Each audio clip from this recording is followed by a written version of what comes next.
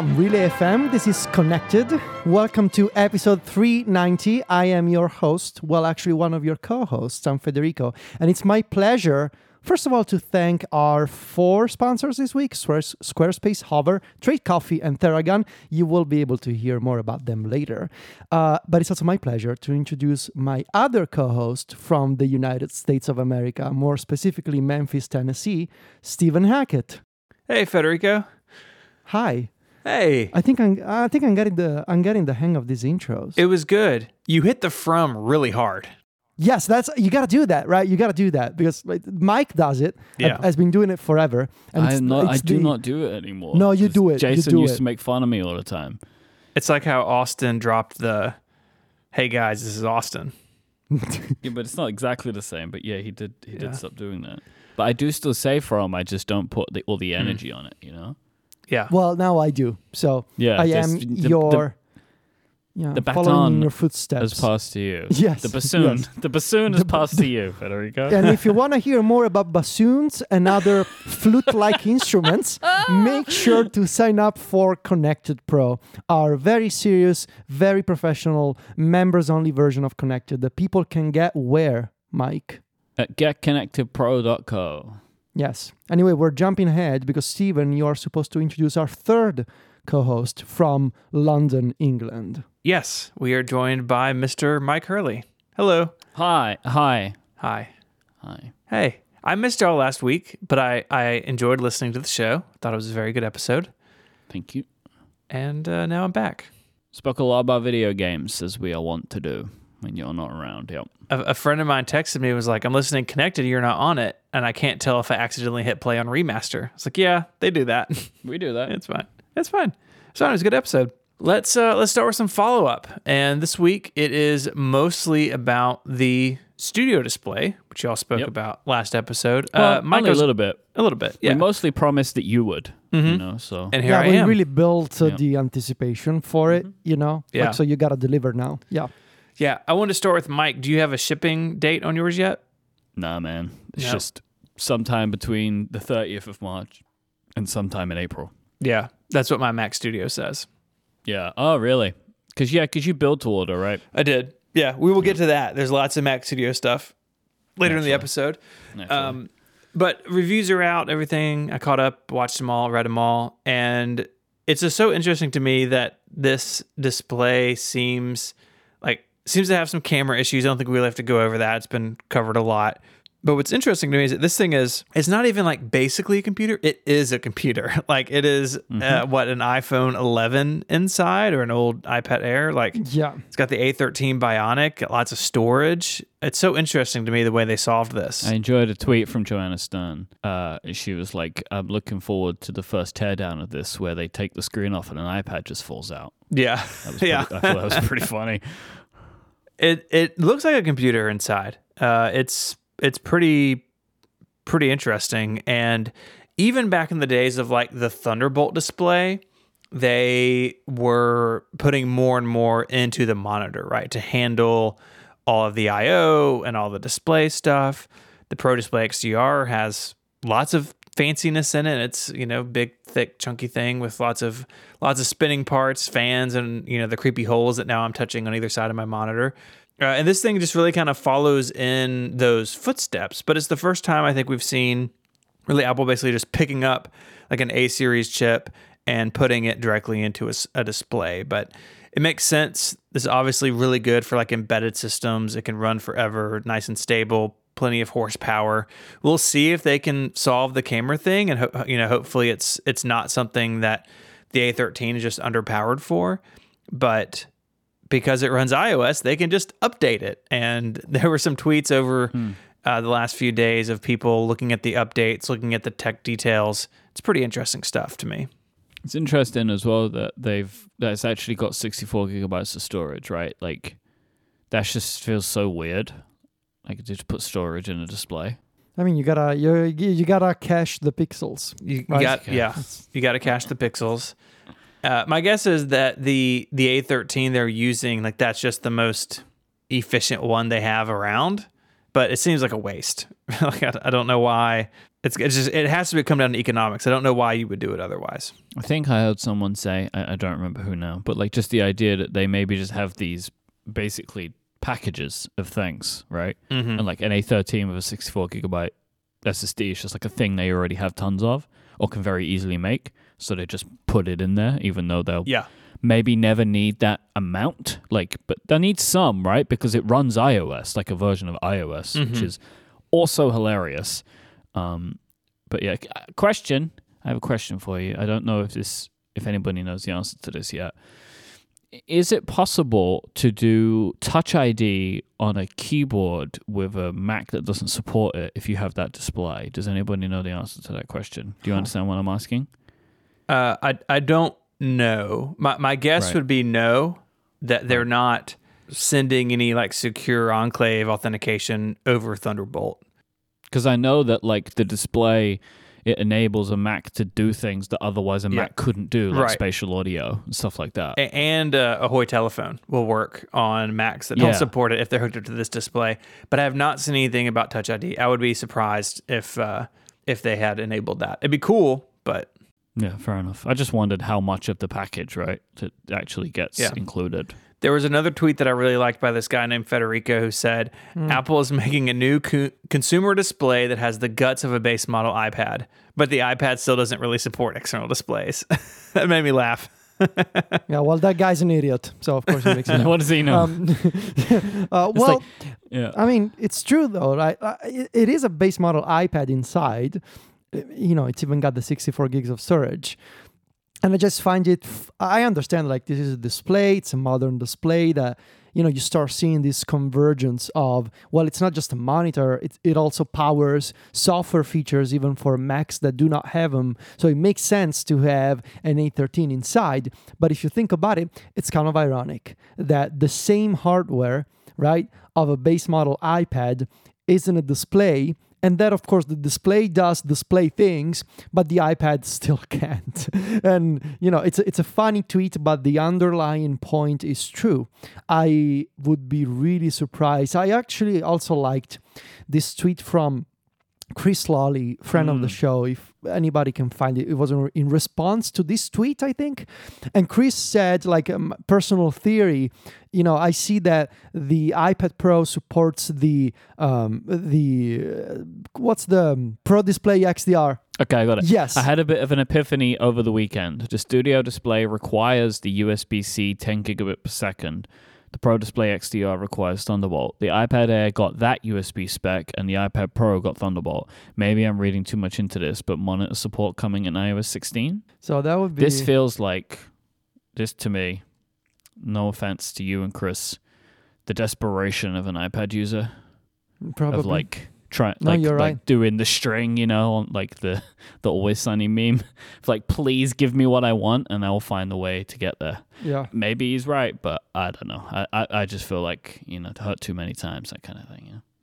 Still, I'm going to be upset if they don't do it in 16 because it's just so obvious at this point that all the pieces for this are ready. They just gotta do it. And honestly, they have been ready for the past couple of years. That's what stings here, that they have done the pointer and the Magic Keyboard in 2020 and multitasking was already there.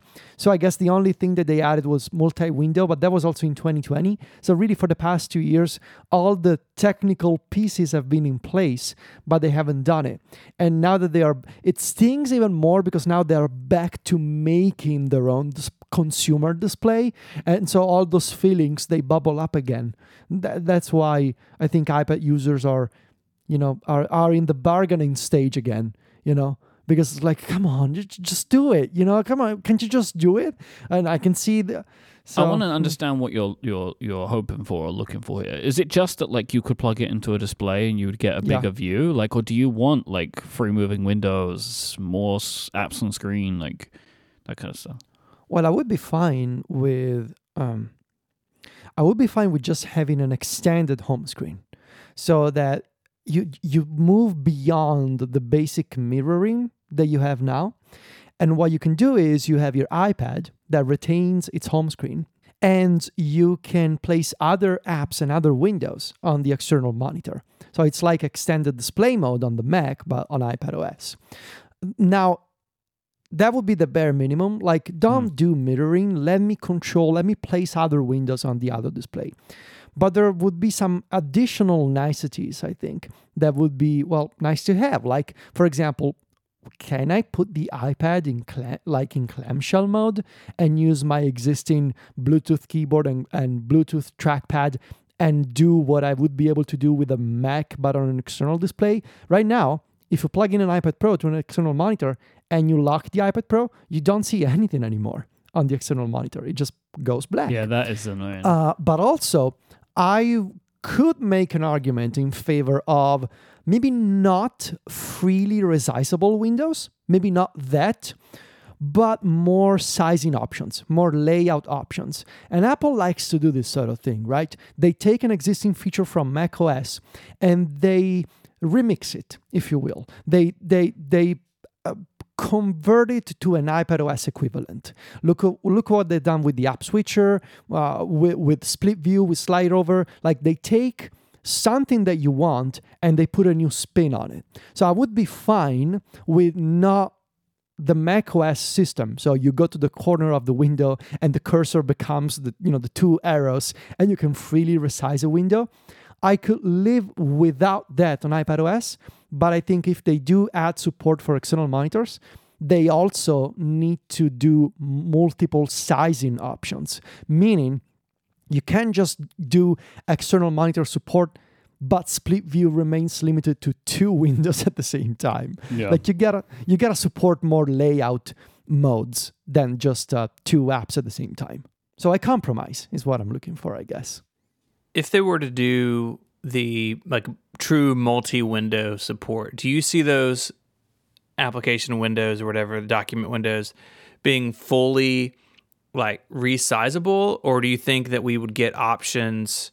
Well, something like Windows comes to mind, right? Where you have when you have all those like the corners of the display and the layouts. Like on Windows, when you hold down, I don't remember the key, but when you hold down, you get the pop-up. And some, like macOS does this kind of, but it's better on Windows. And third-party window managers, they do this on macOS, like a list of pre-assembled configurations, like top right or bottom left, or 3/4 of the screen. And maybe you could do 4 apps at the same time.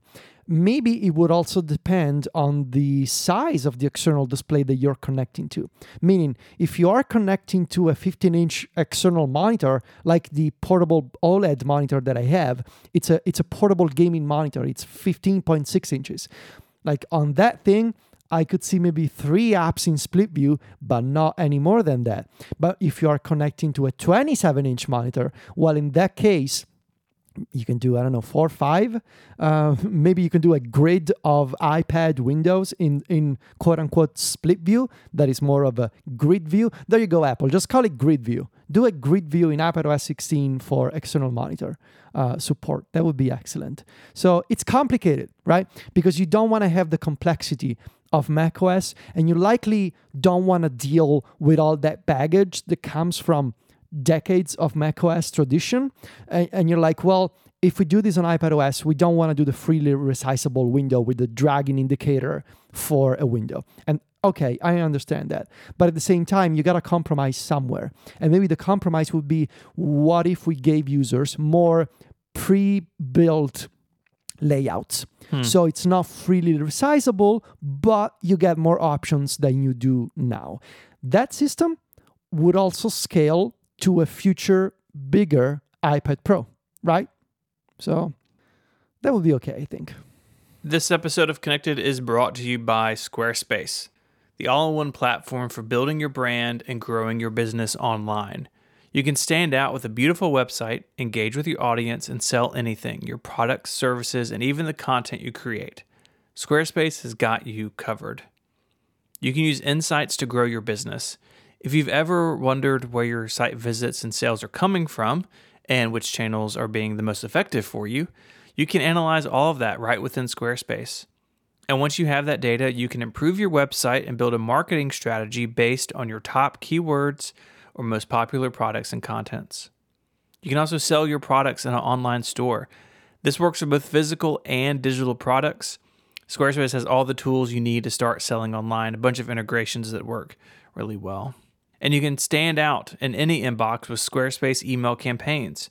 Encourage your visitors to sign up as email subscribers and start them on a journey to becoming loyal customers. Just start with an email template and customize it by applying your brand ingredients like site colors and logo. Plus, built-in analytics measure the impact of every send. Squarespace is so great. I love how easy it is to customize, picking your colors and typefaces. You're not dropping down to CSS. It's all a beautiful click and drag interface. But you can, if you need to, do things like code injection and CSS override for those of us who want a little more fine-grained control. But the stuff they give you out of the box works wonderfully. Head to squarespace.com/connected for a free trial with no credit card required. And when you're ready to launch, use the offer code CONNECTED to save 10% off your first purchase of a website or domain. That's squarespace.com/connected. And when you decide to sign up, use the offer code CONNECTED to get 10% off your first purchase and to show your support for the show.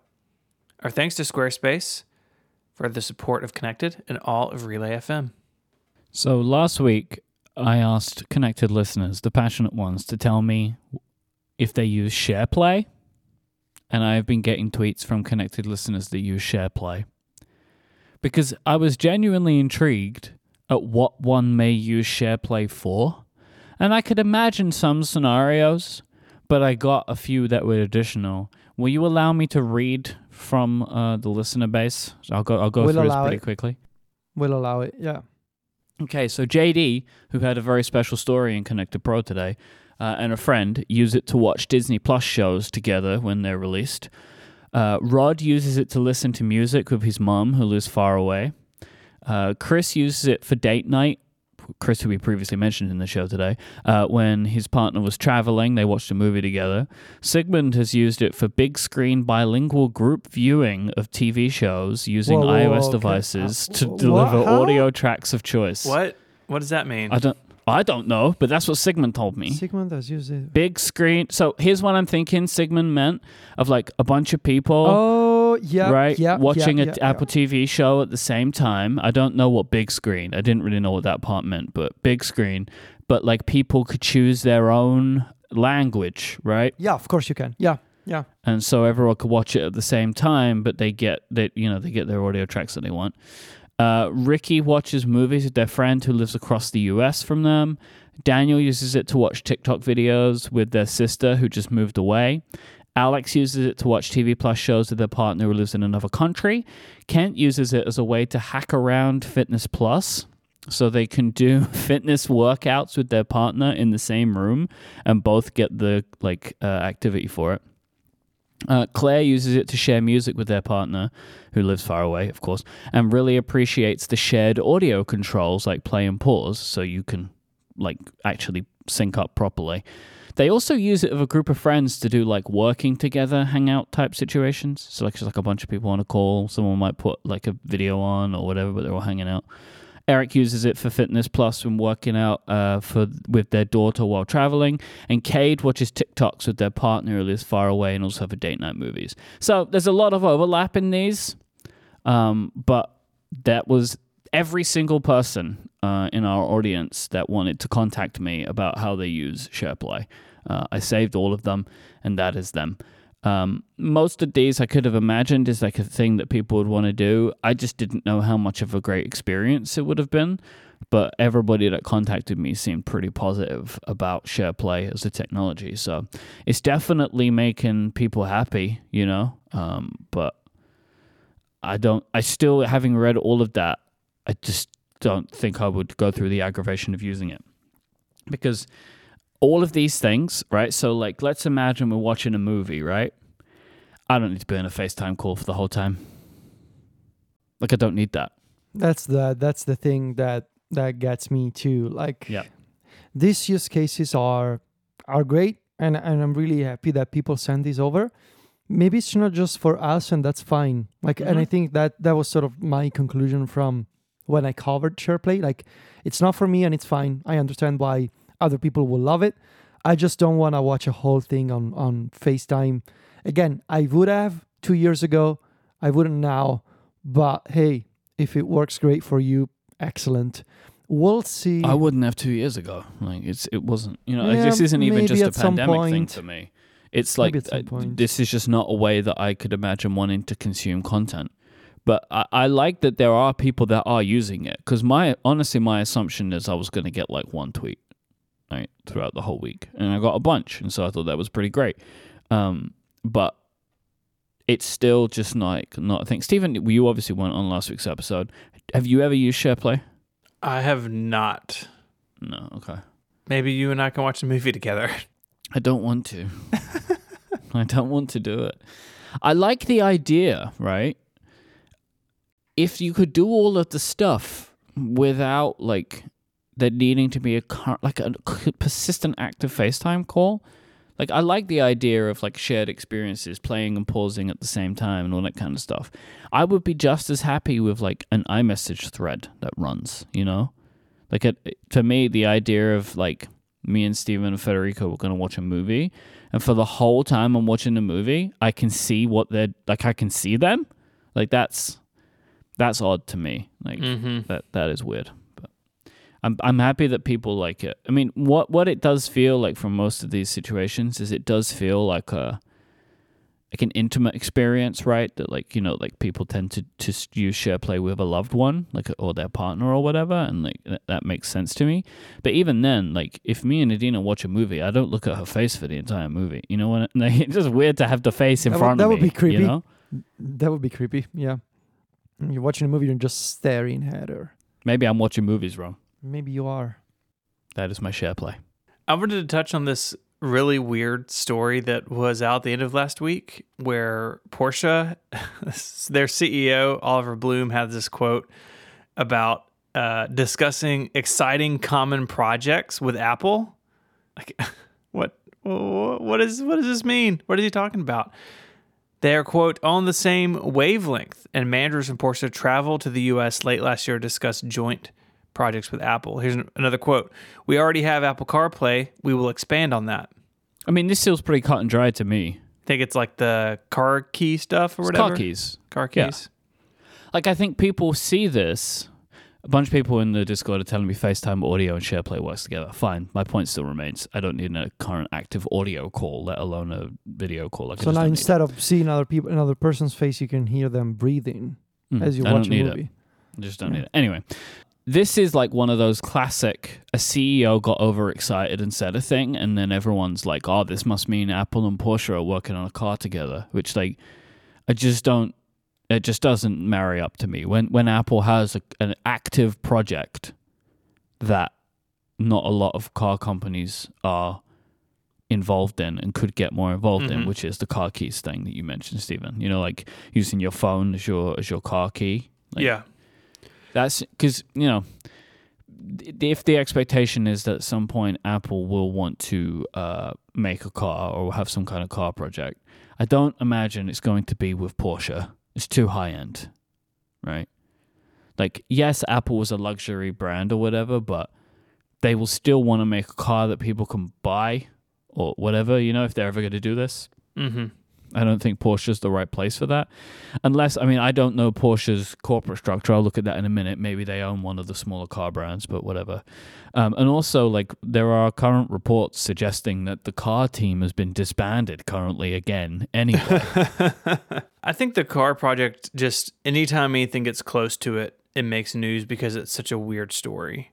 Mm-hmm. And that it has been seemingly, from what we know, on and off again over the years. And I think the most recent thing we heard about its organization is that Kevin Lynch was in charge of it. Mm-hmm. And, maybe he's doing another big reset, or maybe it's really dead this time, and that was kind of his decision.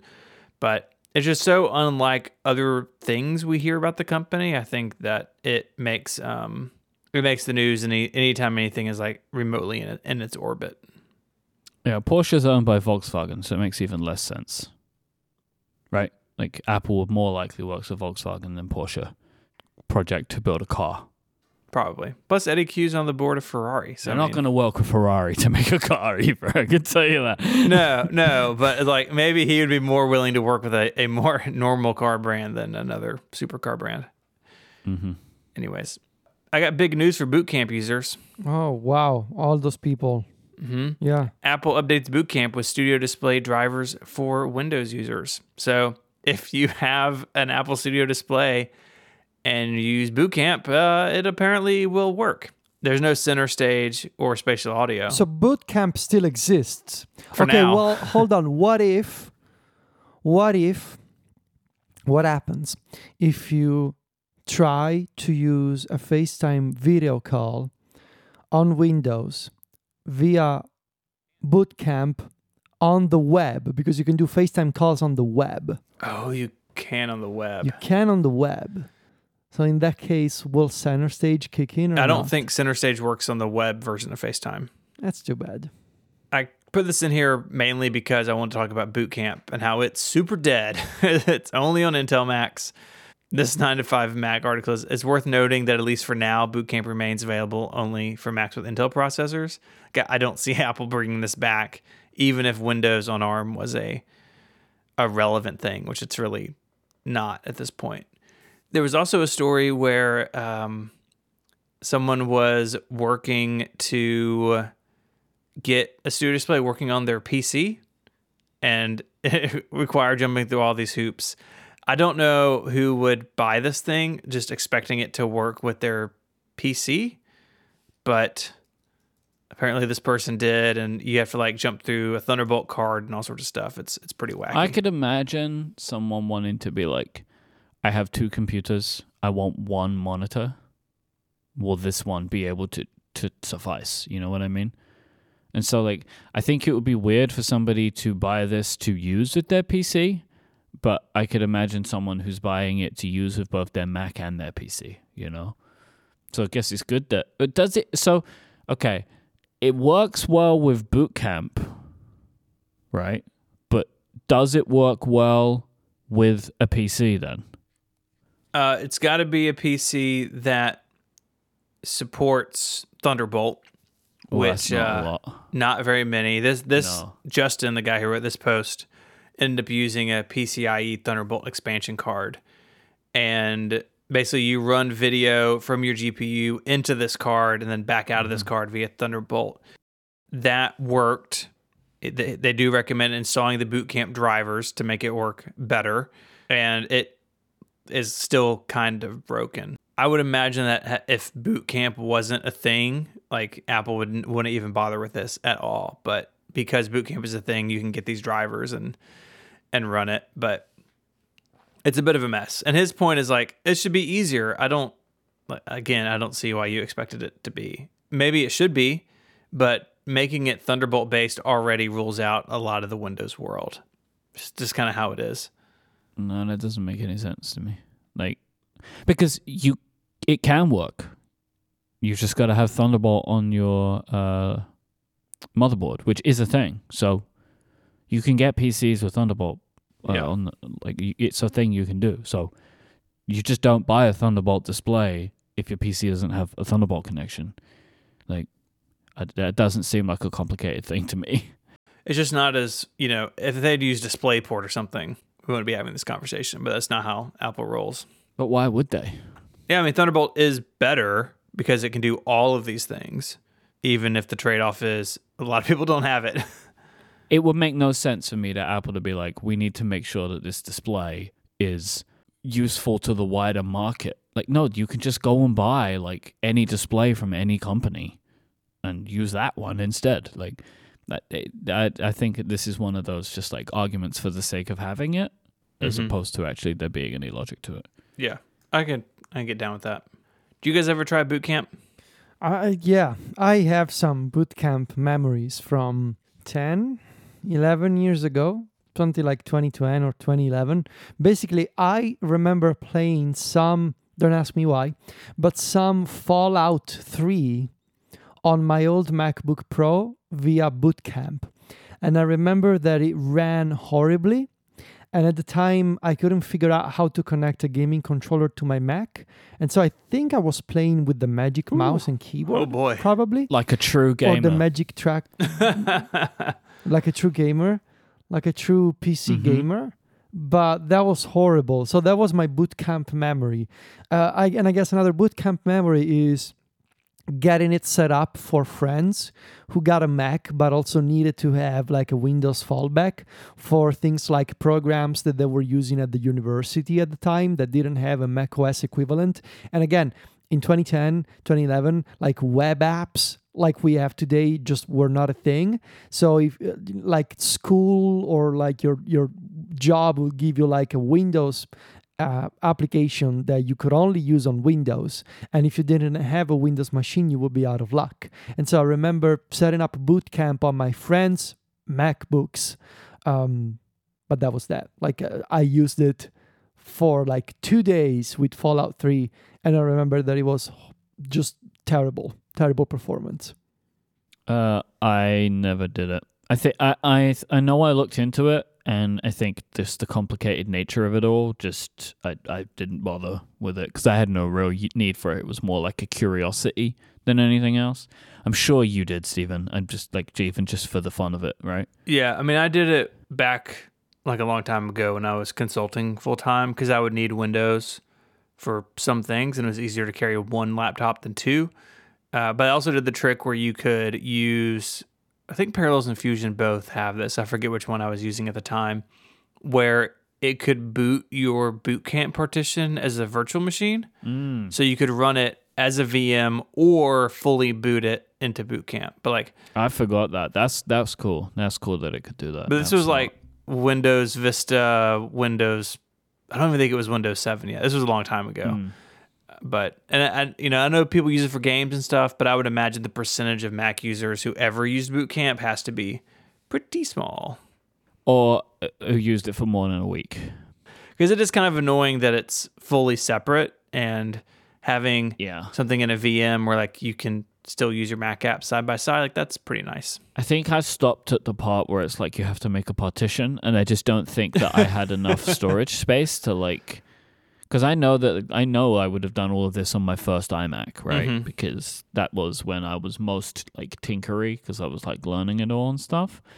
And I just know that like I would have got the base one, right? So it would have had whatever the base storage was. And the idea of like partitioning the hard drive for something I wasn't sure if was actually going to be a thing that I cared about for more than a week, I think that was where I ended up bailing out on it. Yeah. I remember in the early days, there were people like trying to get Windows running on those Intel Macs because Boot Camp wasn't there on day one. Like I just remember reading these blog posts of people like figuring out how to run it on those like white plastic iMacs like you had, doing all this wild firmware stuff. And then eventually Apple just had a solution for people. Did they say they would? Or did it just appear one day? Like, I don't remember. When they announced the Intel iMac, did they say, there was Boot Camp like a thing that they announced? I don't think it was, but I could be wrong. Can I ask you a semi-unrelated question? Have you been on Twitter this past few days? A little bit. That's not the question. But I wanted to check because, like, you mentioned VMs. Have you seen what Steve Transmith has been tweeting about VMware and macOS? Can you tell me what that is about? Is he running them all on a Raspberry Pi or some other machine or something? I think so. I don't know. So, but what is that anyway? So you can virtualize the latest version of macOS now? I guess so. VMware? Interesting. Yeah, no, he's running it on the Intel Nook. Okay. Huh. I'll put a link in the show notes and in Discord of his thread so you can see that. Yeah, it's ESXC. What's the name? ESXi? Yes. Yes, that's it. Anyway. That one. So you can virtualize why would you virtualize well, I guess why would you virtualize macOS? Because you want to run Tiger. To try macOS things? Because you want to have a cool tweet thread.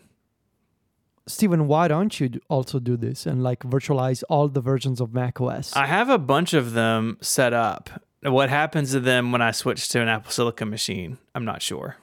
I don't know. It kind of feels to me like there is a project in here for you to do like one specific thing on all the versions of macOS that you have around. Whether they're running on, like, I don't know, this maybe this sounds silly, but like the same text document as seen on all the possible versions of macOS. Well, he's done that. That's the screenshot library, right? That's the sort of, yeah, but it would be cool to see it in action on like an actual machine or a VM. Oh. You know, not like just a screenshot, but like the whole, yeah. The screenshot library was all taken on real hardware. None of that was virtualized. Nice. It took forever. Nice. Such a hipster. He's such a hipster, man. I like That's my like bits to be running on authentic G4s. I need a pixel accurate resolution. Pixel perfect, untouched screenshot as the engineers intended. Stephen wanted to wait the amount of time it would take to load everything, not have it load more quickly because it was on modern hardware. Yeah. My Lion screenshots were originally not Retina, and I didn't have a Retina machine that would run Lion for a long time. And then I did, and I remade those and re-uploaded them because Lion was the first OS that shipped, like with that 2012 MacBook Pro, that first Retina machine. Back to the Mac. That was the event. Well, it was before that, but in that era. With Craig Federighi's hands shaking as he was demoing Lion. Then yes, the MacBook Pro I think had been announced before that, but yeah, he was nervous. They give him good stuff now. No. You can't just say something like that and then we all move on from it. Hey, maybe it's like a ginger tea or something, you know. Yeah, he's just having a little tea. What I imagine it is he's had lots and lots of coaching on presentations, and he's way better than he used to be. Yes. If you really want to have like a good time, go watch the introduction of the Xserve because a very young Tim Cook comes out to talk about enterprise customer support, and it is the driest thing you've ever seen. It's so bad. This is new to me. Can I just search for YouTube Tim Cook Xserve introduction? Yes, so many. It was like 2001 or 2 or something. 2002. Steve Jobs introduces Xserve 2002.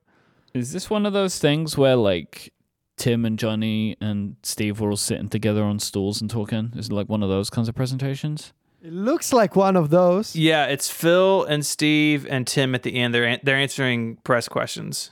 Because I know Tim was there for the iPhone 4 thing as well, I think, if memory serves. Like another one of these kinds of things. He used to show up in these But if you scrub around, like find a Tim Cook section, and it's pretty unexciting. Wow, it's very young also. His hair's like really brown here. I've just never really considered him as having hair color. I feel like it's kind of gray on top, maybe. Maybe it's just the lighting. He looks so young here. Wow. Yeah. Wow, he's not wearing glasses yet. He likes to wear a watch, though. We know that much. He's a young man. Wow. That's amazing. Yeah. Well, famous people age too, you know? Like, I don't think... Yeah, I think about these things. Like, famous people, like celebrities, they also do normal things. And now Tim Cook's jacked. He wasn't jacked in this video. No, I just unmuted a section and got to a little Tim Cook comedy routine part. You call the software company, and what do they say? Go to the hardware company. You call the hardware company, what do they say? And it's like, all right, I'm done with Tim Cook's comedy here. I'm fine, thank you. You know, to explain to me what customer support is like, Tim. This is before, maybe this is like, that's his origin story for customer satisfaction. It's like none of these customers are satisfied, and I'm not happy about it. That's so I'm right. Gonna change it today. Maybe he'll bring back the Xserve. I thought Federico was going to ask Stephen a different question, and I actually do want both of your opinions on this. Okay. It seems to be that everyone's really upset that you can't remove the power cable from the back of the studio display. An interesting thing to be upset about, for sure. Everyone's really upset about this. I'm upset about it. Okay, tell me why. I want to know why you're upset about it, because I don't know why Tell me why. I know why realistically people would say that you could be upset about it. Yeah. But me, Mike Hurley, has never run into a situation where this has been a problem for me, so I would like you to explain why. I haven't either. Like, I've never damaged a power cable on anything, I don't think. But in a $1,600 display, the power cable should be removable if it's damaged or if you need a longer one or a shorter one. If it's a standard power connector. So there's like the repairability angle. But it isn't a standard power connector, right? Like that's the point. Well, I don't know because it's stuck in there. That's a good point. That's a good point, though. Like people have removed it. Yeah, you can yank it out. I saw a GIF of Linus doing it, but yeah, it's also from the company that made a magnetic charger for the iMac. Yeah, that's weird. It's weird that they didn't bring it over to here. I guess it's a cost thing, but like that is the part where I'm like, I don't know why they spent all that time and effort on the iMac one if they're only going to use it on this one machine. Yeah, I don't know. But at the same time, it's like this is just one of those things where I think it's being blown out of proportion a little bit for like the actual care that people have over it. You know, I have no doubt that I'm going to now hear from everyone who cares about this, but like I'll just say like, if I do something and break the cable's broken, I'll just take it to the Apple Store and pay for a new one. I don't know. You know what I mean? Like, but all I know is I've never had to do this ever in my whole life. And I'm sure the power cable will be under the, any accidental damage clause or Apple Care or whatever. And I'm sure if it's not, they'll have just because it is removable, they have a special tool to do it. Like, go look at the 9to5 Mac link in the show notes. It's hilarious. The tool that they're using to like pull the cable out. What is that? It just gives more force, so you can pop it right out. It's just like something that makes it needlessly complicated. Like if it were just a standard power cable, it's just simpler for everybody. I agree with that. Apple doesn't have to go around fixing them. Speaking of cables and stuff, what happened to the self-repair store that they announced months ago? I think I asked someone about this recently, like similar to you. I don't remember. I think we talked about an upgrade when I was on, maybe, yeah. And it basically the thought that I ended up coming to is they announced it, so they did it before the right to repair legislation, and it's like it will happen. It was supposed to be early. We didn't say when. 2020. I think they said early next year. Oh. I think early has passed at this point, but nothing has happened. Yeah, not yet. Because I still got that screen I want to replace, Well, how early is early, like... Isn't that the title of a Smith's album also? No, that's How Soon Is Now. I saw your phone screen when you hear Mike. It's real bad. Mm-hmm. It's terrible. Not cracked though. It is cracked. It is 100% cracked. No, Apple says not cracked, so no. So you've seen it in person, Steven? Yeah, I ran my finger over it and was sad. Did you cut yourself in doing that? Is it that bad? Almost. Really? It's not that bad. You can feel the deep scratches, not cracks. You can feel the glass? Oh God. Okay. No, it's fine though. That is definitely not accidental damage replacement worthy. This episode of Connected is made possible by Hover, one of Relay FM's longest running sponsors. When you have that one big idea, where do you go? Well, your business starts with a domain name, so for many entrepreneurs, Hover is that first big leap. They have over 300 domain name extensions to choose from, so no matter what you want to build, there's a domain name waiting for you. And they have excellent technical support to answer any questions you may have. They're dedicated to getting you online, not upselling you. Hover has free Whois privacy so the bad guys don't get your information, clean UX and UI, and monthly sales on popular top-level domains. It's easy to see why Hover is the popular choice for people starting businesses. All of my domains are at Hover. I have more domains than any one person should, but that's just part of doing what I do for a living. And anytime I need to do anything with them, change any DNS records, make sure auto-renew is on or off, depending on what I want to do. I'm just always impressed with how easy it is to do everything in Hover.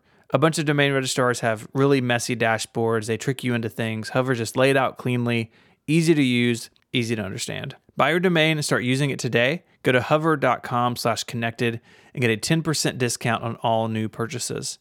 That URL, hover.com/connected. Make a name for yourself with Hover. Our thanks to Hover for their support of the show and Relay FM. Mac Studio time. You got one? No, you haven't got one yet. Not yet. Not yet. But I'm excited about it. Soon, but not yet. I'm sure people have seen MKBHD's video. We'll have a link in the notes. His takeaways, the M1 Ultra is not as fast as his 28 core Intel Mac Pro in absolutely everything. And some things it totally is, or even faster. But also that machine is like tens of thousands of dollars and is the highest end Intel Mac ever made. So against my 12 core Mac Pro, the M1 Max is going to beat it in almost everything. The thing I'm worried about is the fan. And so in his video, it's mentioned, and Jason talked about it, Someone Upgrade, and I think in his review, that you can hear the Mac Studio all the time. And I had kind of assumed that because I was getting the M1 Max and not the Ultra, like one reason I did that was it should be silent because the chassis is built for both. And yes, the heatsink is different between the two, but I expected not to hear any fan noise. And it seems like that may not be the case. Now, Jason says it's not a big deal, and it may not be, but I'm curious about how that's going to play out for me. I don't understand why there is a persistent fan spinning. It doesn't make sense to me in the Max version. Yeah, because my MacBook Pro doesn't do it. Yeah, that's the thing that's really the most interesting. Is like this is the same chip, and a laptop will be silent until it's really under load. And I expect like any machine I've had except for my Mac Pro, if I put it under load, I'm going to hear it, right? I could hear the iMac Pro on occasion. I've never heard the Mac Pro ever. And now it's basically like level with my head where it sits at the end of my desk. But at idle, I really expected this thing to be completely silent. And maybe it's not a big deal. I don't expect it to be loud enough that like my microphone would hear it. But if I'm in here and it's quiet and I hear it, that may be annoying. Because this thing is going to sit on the desk. It'll be behind my display. Pretty close, right? And in a machine that's clearly the expectation, like in all of Apple's press stuff in the Apple Store. So I went to go see this in the Apple Store the other day. It's just right there, like next, like right under the display, kind of above where your mouse or trackpad would be. And to have something that close to you and it make noise all the time, like that could be frustrating if you're sensitive to that sort of thing. I don't know. So a couple of questions. One is from Zach. Does your Mac Pro not make noise all the time?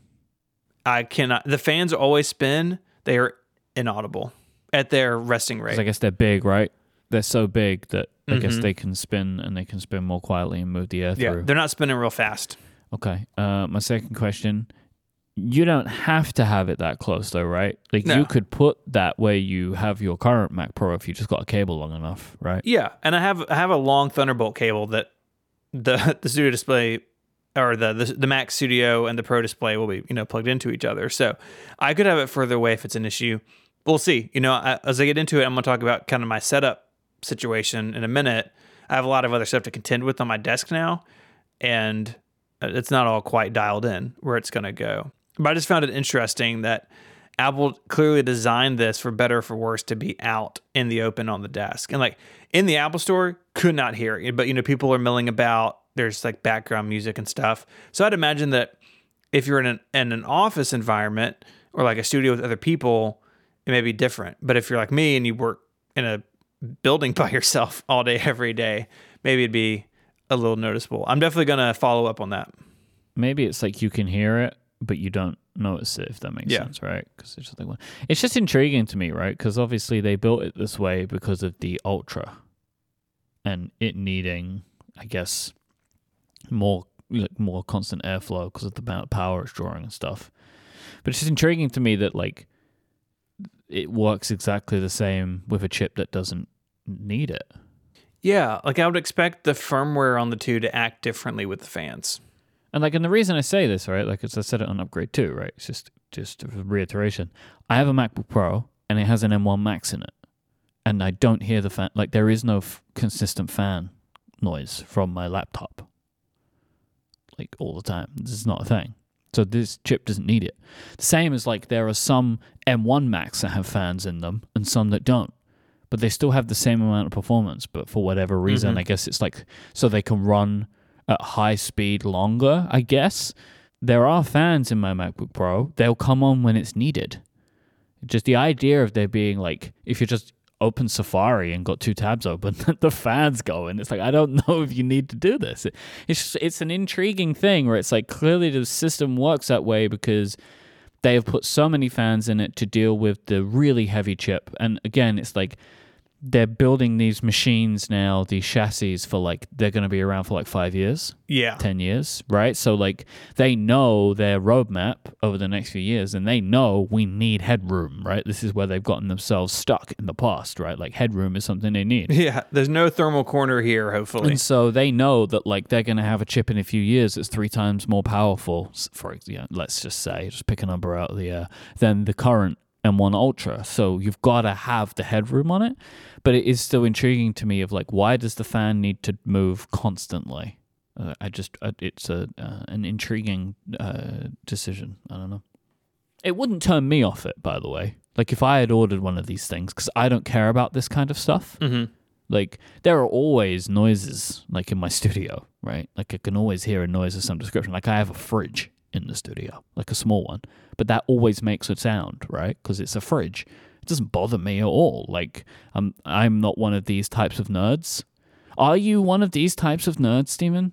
Like this is no criticism to you, but like, are you a like can't deal with a fan kind of nerd? I don't know. Okay. Like right now, the heat is running in my office. It's extremely quiet. I can hear it if I think about it. Right. Mm-hmm. So we'll see. I'm not worried about it. I'm not canceling my order. I'm just curious to how it plays out. Anyways, there was also a lot of ink spilled about the SSD modules. This has been like 4 separate news cycles. I know. So there was a YouTube video and then a bunch of articles about it. Someone took apart a Mac Studio and said, oh my gosh, there's additional slots in here for SSD modules. The way the storage works on this machine is like it works in my Mac Pro, where there are slots and you have the modules that clip into them.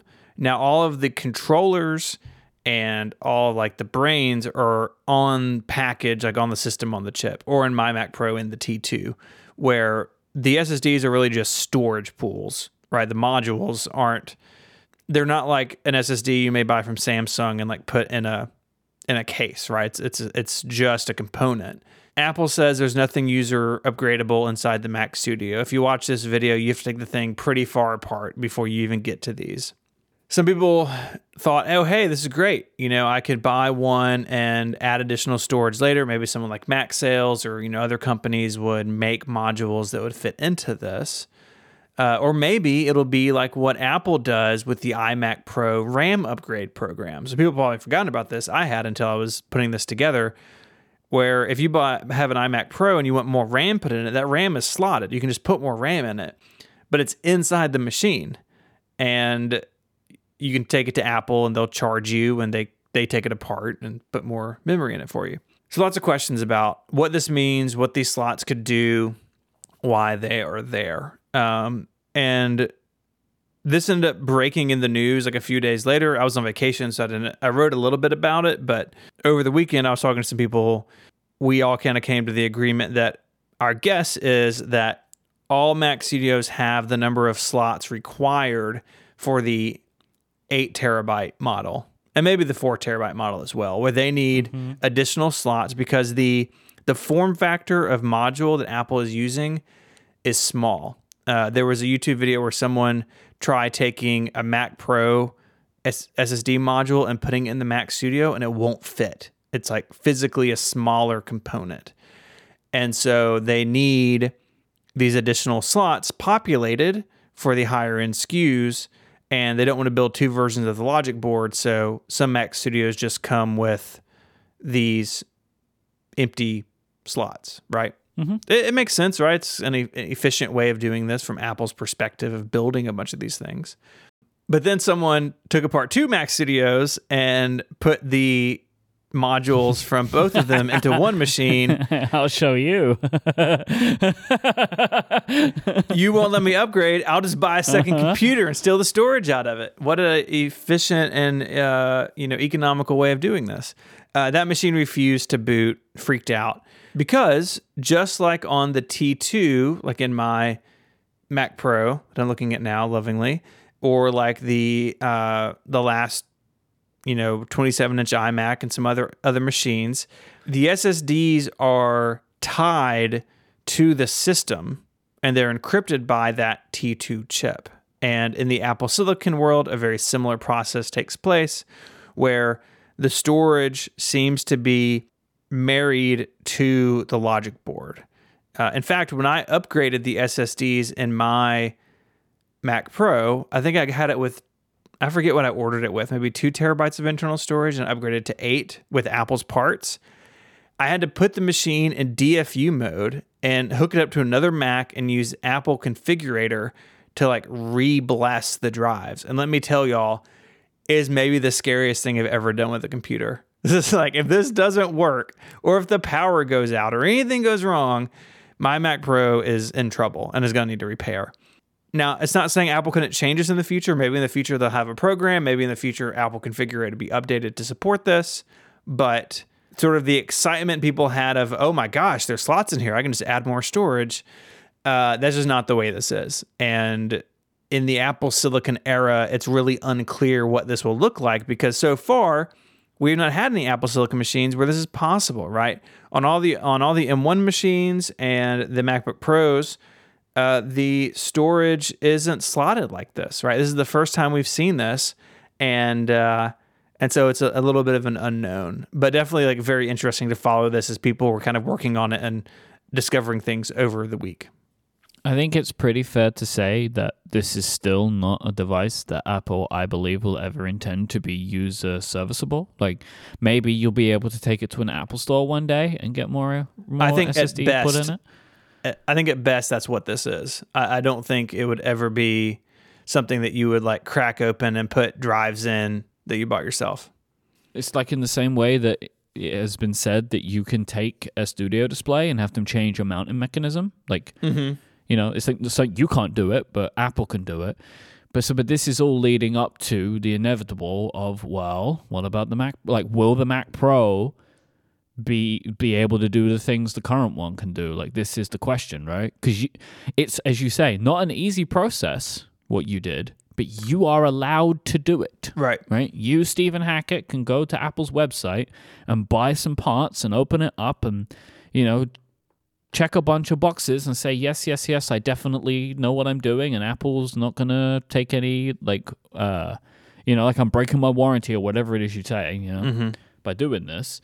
But you are allowed to do it, and that's going to be the question, right? Will that still be the case with 2022 Mac Pro or whatever it's going to be? Yeah, who knows, right? We just don't know. Mm-hmm. Also, the M1 Ultra chip is humongous. If you watch this video, yeah, it's massive.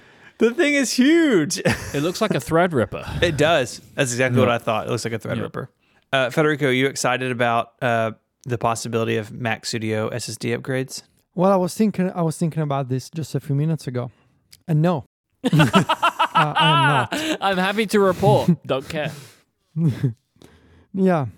I mean, look, seriously, I understand why.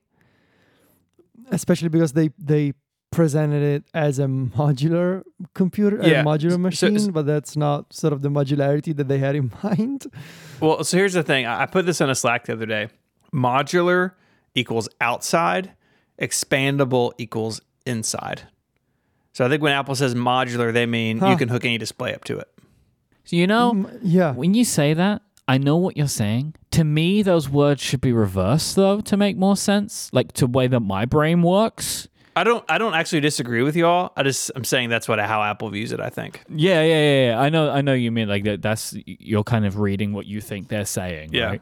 But my brain says it should be the other way around. But I hope that Apple at least do consider those two things to be different, and then that's how they explain it.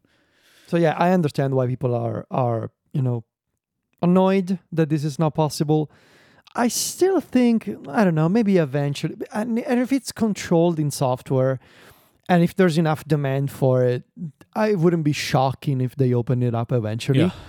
But also, I understand what Apple is saying. Like, yeah, you get this box, very powerful. Then if you want to expand it, you buy more external SSDs or whatever, and you use Thunderbolt, and it's fast enough. So I get it, but maybe it's time to move on from the idea of, expandable anything. So you pick the RAM, you pick the storage, that's it.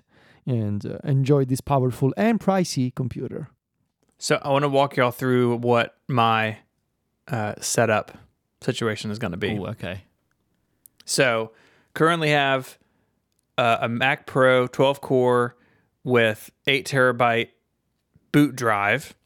I have, you know what? You've already made fun of me for the amount of storage I have. I will not hear it again.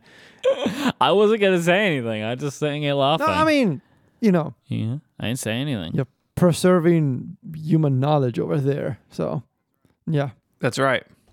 It has a internal drive that I clone to every night, and then also has How big is that one? 8 terabytes.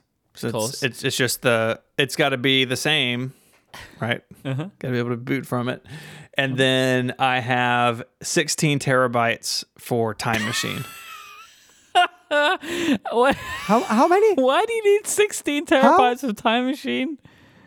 Did you say 60 16. or 16? You may as well have said 60. 16. I mean, you What do you could need say 16 terabytes of Okay. Time Machine for? Seriously? Well, because it's double. double. It's double. Yeah, Oh, really? Is that right? the thing? And King? it's really it's because the way it's put together. Those are 2 8 terabyte drives that are striped. Mike? That's what RAID 0 and RAID 1 mean, right? It's the all. Yeah. So is that over RAID here. 0? I don't know. It's wherever it adds the capacity. Is it RAID 1? I always think get it wrong. I don't know. And those drives are on a card, an internal PCI card. On a card or on a cart? Like what? I mean, it's on a card on a cart, right? Yeah. Yeah. If you think about it, Right, everything right. is ultimately movable. We're on the spinning planet. Right. Do you ever think about Yeah. Do you ever think Well, about sure. the permanence of objects? Honestly, all the time. jeez. Like if the planet is spinning, is anything Right. standing still? Like that is honestly like a genuinely interesting philosophical problem to have. Like if if our reality is always in motion, is anything ever Yeah. standing still? Hence why we can go back to It's weird, it's a long right? conversation. I just had this the other day. So I was on It's vacation. weird. I It's was out of very town weird. for a week. And I came back into my office and there was a water bottle that I had left open. Like I left the top off of it. Mm-hmm. Like on the little coaster on my desk. I was like, man, that top stayed off a whole week. It was very strange. Like a very like, Why? Why is that weird? I don't know. It's just like it struck me. It's like, yeah, this has been in this same place. Well, I've been gone and now I'm back and it's untouched. It hasn't moved. But has it really been in the same place? That's the Wait. question. I have a question for you. Mm-hmm. There's a lot of things in your Yeah. studio. Why is that the only one that made you feel that way? I think because I've realized I left the cap off the bottle and it just like, it already had my attention. And then, it was like one of those freshman dorm room when you're stoned kind of moments. Like, whoa, do things move, man? I thought you were going to say something like the water had evaporated and that was what made you feel weird, Okay. Yeah, it's not that hot here yet. Anyways, keeping... But also, like, more broadly speaking, like, you could even postulate that, like, if there's no control, and I'm going to get deep here, Steven, but I think you will appreciate it. Mike honestly, but at the you point will. that you said Like, postulate, I'm like, I'm done. I'm going to wait until they're finished. okay, but so, like, if there's no control group to double check on our reality, what is reality even? Like, if reality is all that you see, but there's no other entity that evaluates the thing you see, reality might as well just be something that you've completely made up. I mean, how do I even know y'all are real and I'm just not hallucinating the whole episode? How do you know that the color green that I You see don't. That's the is thing. the same color green that you see? Am I right? Precisely. Yeah, that's the problem. I'm surprised, Mike, you do not appreciate this kind of things. Have you been traumatized by these questions before? No, I was bullied by my family over questions like this. So God, no, I'm it's not. sorry. It's no problem. I'm sorry. I did a philosophy. Would this be philosophy? No. Yeah. I mean, if you say it is. Yes. Well, okay. I did like a philosophy, like, I guess we'll call it a minor kind of thing. And I went home and asked the questions to my family of the thing, or told them like what did you do? And I told them the thing, and they also made fun of me. Oh, that's stupid. I'm sorry. That sucks. It just is what it is. Like, it doesn't bother me. We make fun of each other, the three of us, all the time. It's just the way it goes. But like, I think that kind of beat it out of me of like, stop sharing these thoughts with people. No, you can share with us. You can, especially with me. I know. But also, I think sometimes I don't want to think about them all. Speaking of permanence of objects, the Pro Display XTR is going to stay. Obviously, it's amazing, and I love it. If there's one thing that's permanent, it's that. That thing is not moving. Okay. So that's not moving. I'm using this display for another 20 years. $10,000 will make something permanent. How much that cost? No, that's how much the Mac Pro cost, right? I don't want to talk about that. I mean, yours is, come on. I mean, you got 164 terabytes of storage in it. It's like, you're going way over it now. If I had an LG 5K still, I'd be buying a studio display, or maybe two of them, but Pro Display is awesome. You have a better monitor, right? Yeah. I'm not even remotely tempted by it. You would be downgrading. I have a Touch ID keyboard now, so I can use Touch ID with my fancy Apple Silicon Mac. Oh. Because my keyboard has an eject key where that should be, which is hilarious. That's when all the SSDs pop out the side. Yeah. Oh no. So I ordered the 8 terabyte model for my internal drive. So that'll stay the same size. And then I have to move the other storage external, which I am not thrilled about, but it is what it is. So I have a couple of drive enclosures. Well, they're here now. One for the 8 terabyte, the nightly clone. And it's from OWC. It's a USB 3.2, so the 10 gigabit per second. Bus powered, so no power adapter to contend with. Just little metal fanless enclosure to put that SSD in. I've used these in the past and I've had good luck with them, so ordered one for this. And then for the Time Machine one was a little more complicated because that's 2 drives and they need to be put together into one larger volume. And it turns out OWC sells basically a 2-drive version of this. So it uses USB 3.1 Gen 2. So again, it's 10 gigabits per second. Bus powered. It's aluminum. These designs of these cases don't match, which really irks me. I don't know why they've changed their design language, but they have. And I could put these 2 drives in there side by side. I looked at a couple of different options. Wait. Yeah. Why can't you just... because one is 8 and one is 2 times 8. Yeah. Okay, I was going to say, why didn't you just buy 2 of the same thing? But it's because one has 2 Yeah, because you can't buy a 16 terabyte SSD. I have a way for you to get around this. Mm-hmm. Buy another 8 terabyte SSD. And then you've got 16 terabytes. You got a whole other 8 terabytes to do whatever you want with, and then just get 2 of those things. That's true. Stack them on top of each other. Those 8 terabyte SSDs are expensive. Imagine what you could do with another 8 terabytes, you know? It's true, I suppose. I looked at a couple of different things for the Time Machine, and yes, I could just get a spinning USB hard drive, but I already have these SSDs. I want to use them. They're silent. Not that matters anymore with your loud computer. Hush. OWC does, and other companies, have looked at their website. They sell something called the Mini Stack STX, and it is the size of Mac Mini footprint, which is the same size as the Mac Studio footprint. So it goes underneath the machine or on top, and it has the ability to go up to 18 terabytes of storage. You have a NVMe M.2 SSD and then a SATA slot or place to put a SATA drive in, and you can RAID them together.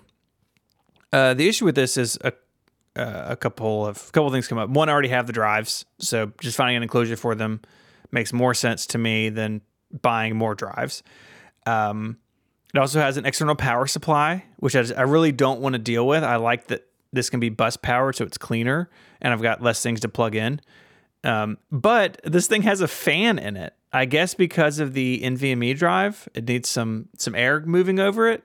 Didn't want that. So I've gone with the fanless cases across the board. And this stuff will be stacked up, I guess, maybe under the Mac Studio behind the screen where I won't really see it. But it makes me miss internal storage already because it's really nice to have all of that inside the computer. How is it all going to be connected? Is it all Thunderbolt? These two enclosures are USB, the 10 gigabit per second USB.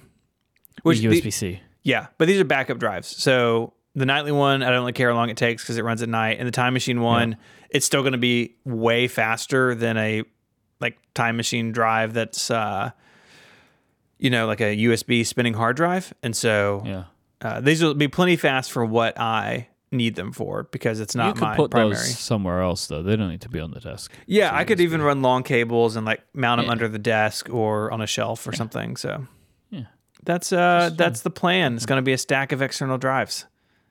Just a little disappointing, but I am very excited about making the jump to Apple Silicon. And why don't you just keep the Mac Pro and put the Mac Studio inside of it? And then everything will still be internal. It'll be more internal, really, if you think about it. I mean, you're not wrong, but you're also not right at all. I mean, I'm right in my own way. There's so many holes in that case. You could thread some cables through there, you know? Be fine. As Mike says in the Discord, expandable. Expandable. No! It's expandable. So yeah, the Mac Studio is still a couple weeks out. My plan is to sell the Mac Pro. I've already had a couple of people ask me about parts of the Mac Pro. So I don't know. I may take some of the that RAID card, or I was gonna sell because I upgraded the GPU. I was gonna sell it separately, and then put the stock GPU back in it to sell the machine. But I sold the stock GPU apparently a year ago. I was looking through what I have on hand. I was oh, I definitely got rid of that already. So I'm not quite sure how it's going to get sold off. I know, Mike, you think I should keep it, but I think you should keep it. Federico, do you agree with me? I think you should keep the Mac Pro. Yeah, see? Yeah, keep it.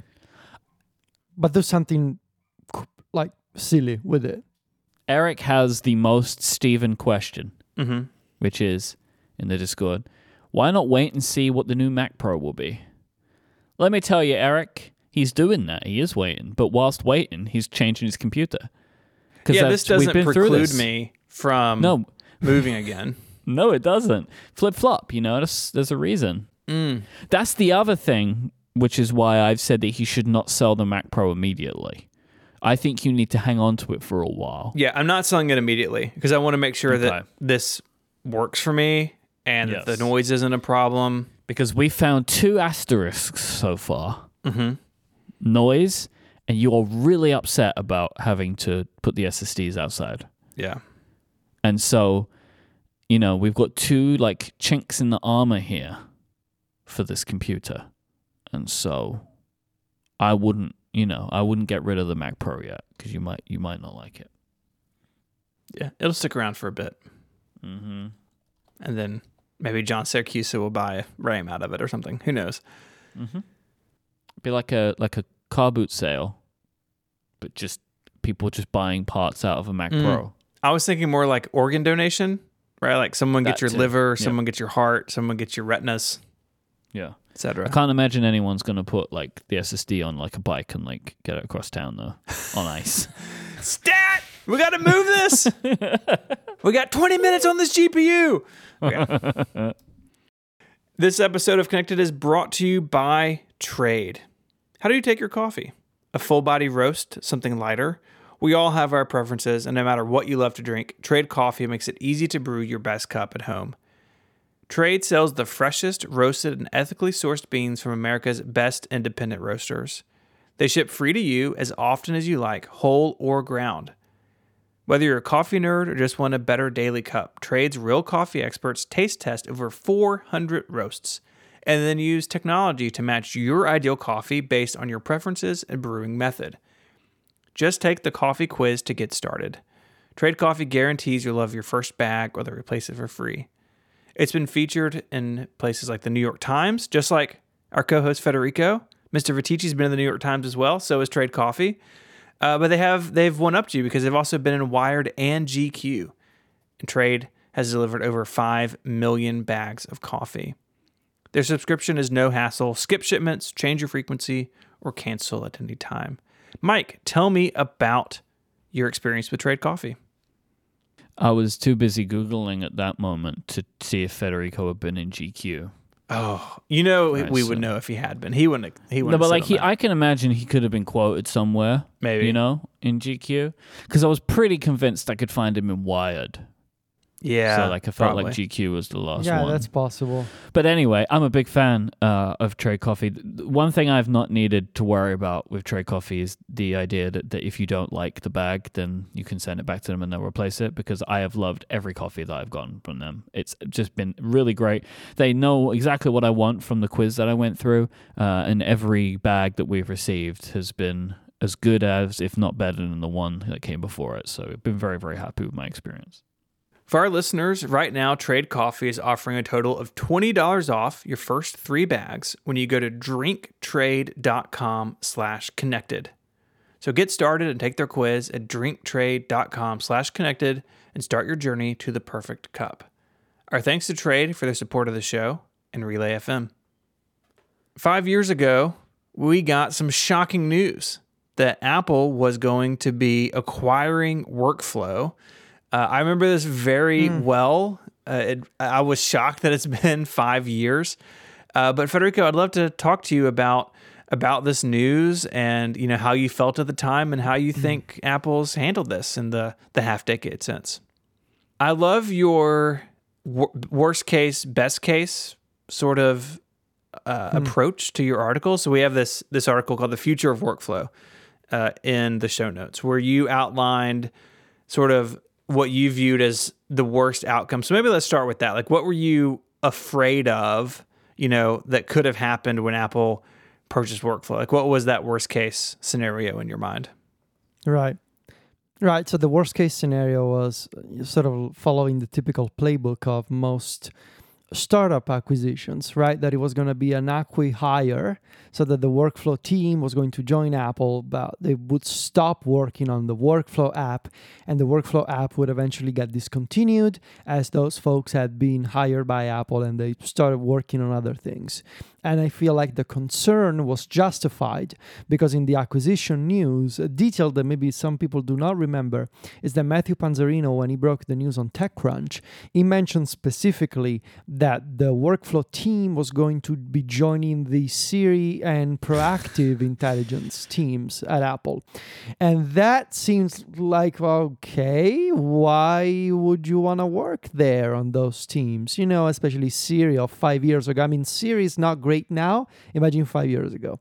So there was some skepticism surrounding this acquisition and what would it mean. Also, there was that constant underlying sense of, this entire app has been built on a very risky foundation. It's a house of cards based on a bunch of workarounds and native APIs.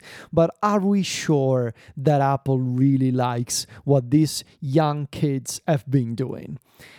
And the answer is that, yeah, they were actually in love with it. And the worst case scenario did not come true. Actually, the absolute best case scenario came true, and perhaps even more than I imagined.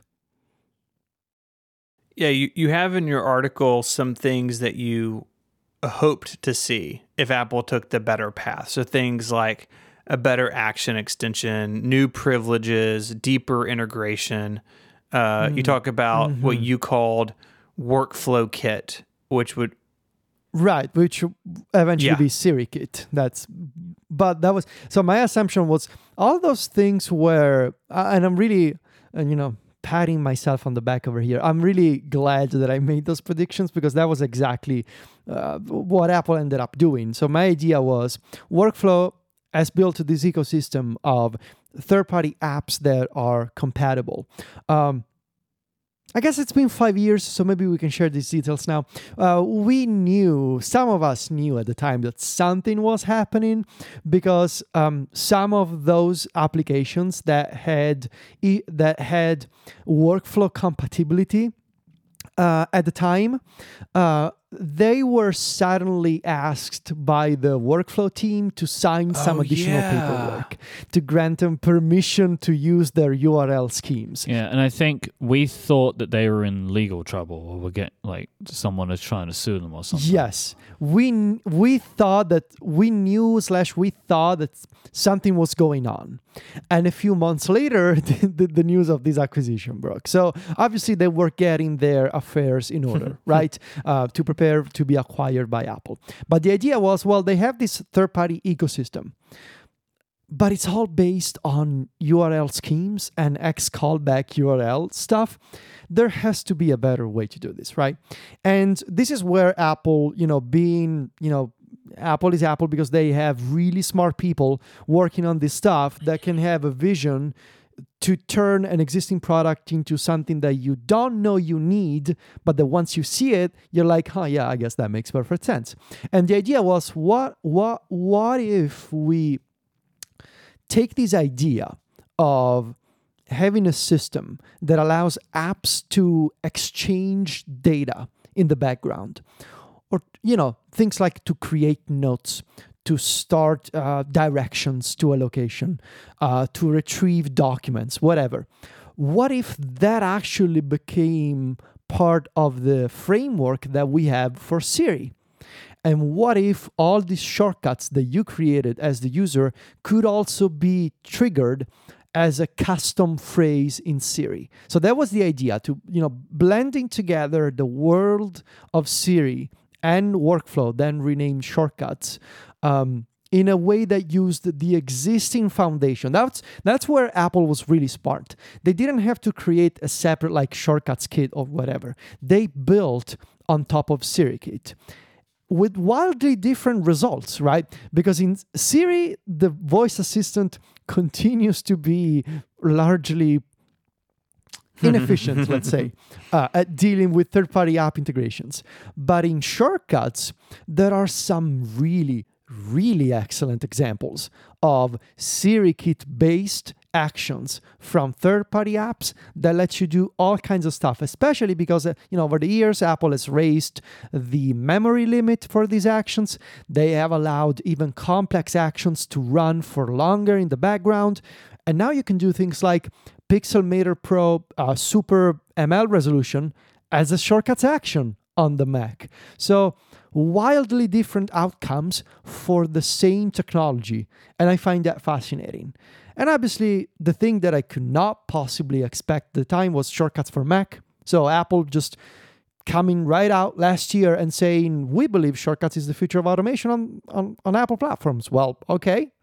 So that's a big commitment. That's a big statement. And so honestly, looking back at 5 years ago, all the things that I wanted came true.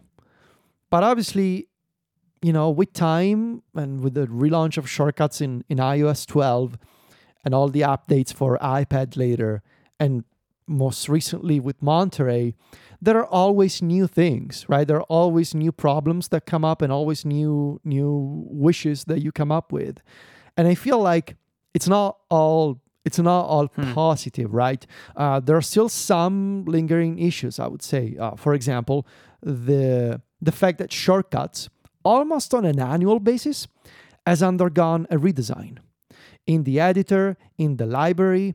And last year, by switching to SwiftUI, they have introduced dozens, hundreds maybe, of bugs and visual glitches on all platforms. Many of them still haven't been fixed. Apple has been very proactive in reaching out to the community, and on each now they have full-on detailed release notes for shortcuts on apple.com, which is incredible. All the individual bug fixes are mentioned in the release notes, so that's great. They're making progress, but I said this last year, and I'm going to say it again. At some point, the annual redesigns need to stop. And so hopefully now that they have SwiftUI, that's done. And more broadly speaking, the other thing I would mention is there's still work to be done in terms of consistency. Shortcuts at the moment is everywhere, but it doesn't behave the same on all platforms. And you have this very different possibilities, whether you use shortcuts on the Mac or you use it on the iPad or use it on the iPhone. It's almost like they were made by separate teams, right? On the Mac, you can fully control multitasking, and you can resize and place windows anywhere. You can run shell scripts, you can run JavaScript, you can run AppleScript. You have system-wide integration with the keyboard, so you can have custom triggers. In Monterey version 12.3, they added this new option to shortcuts for Mac that I found out about a couple of days ago called Provide Output. This is like a hidden toggle in the details screen, in the configuration screen for a shortcut. And if you enable it, you can basically put together shortcuts that automatically replace things in the app that you're using. Like, for example, you're using text edit, you select all the text in a document, the shortcut runs, and if you have provide output enabled, it replaces the selected text in the... I could make a markdown convert to rich text stuff. Thing, yes, right? I've already made one. And it's one action. To do that sort of stuff now, it's one action. Because all you do is convert markdown to rich text, one action. You go to the configuration screen, you click on provide output, and that and I does could do that by keyboard shortcut Notes, too, right? Yes. Wow. You select text, you run the keyboard. So you see this, on the Mac now, you can do these incredible things with shortcuts. And I get it. Maybe on the iPhone, you shouldn't be able to do them.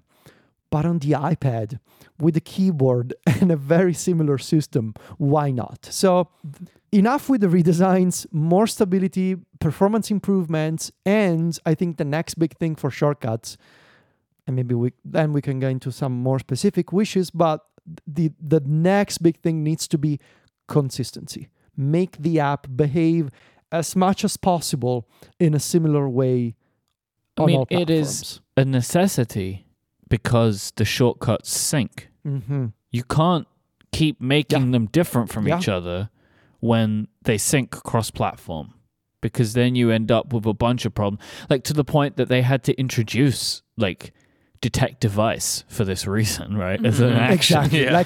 That's a symptom.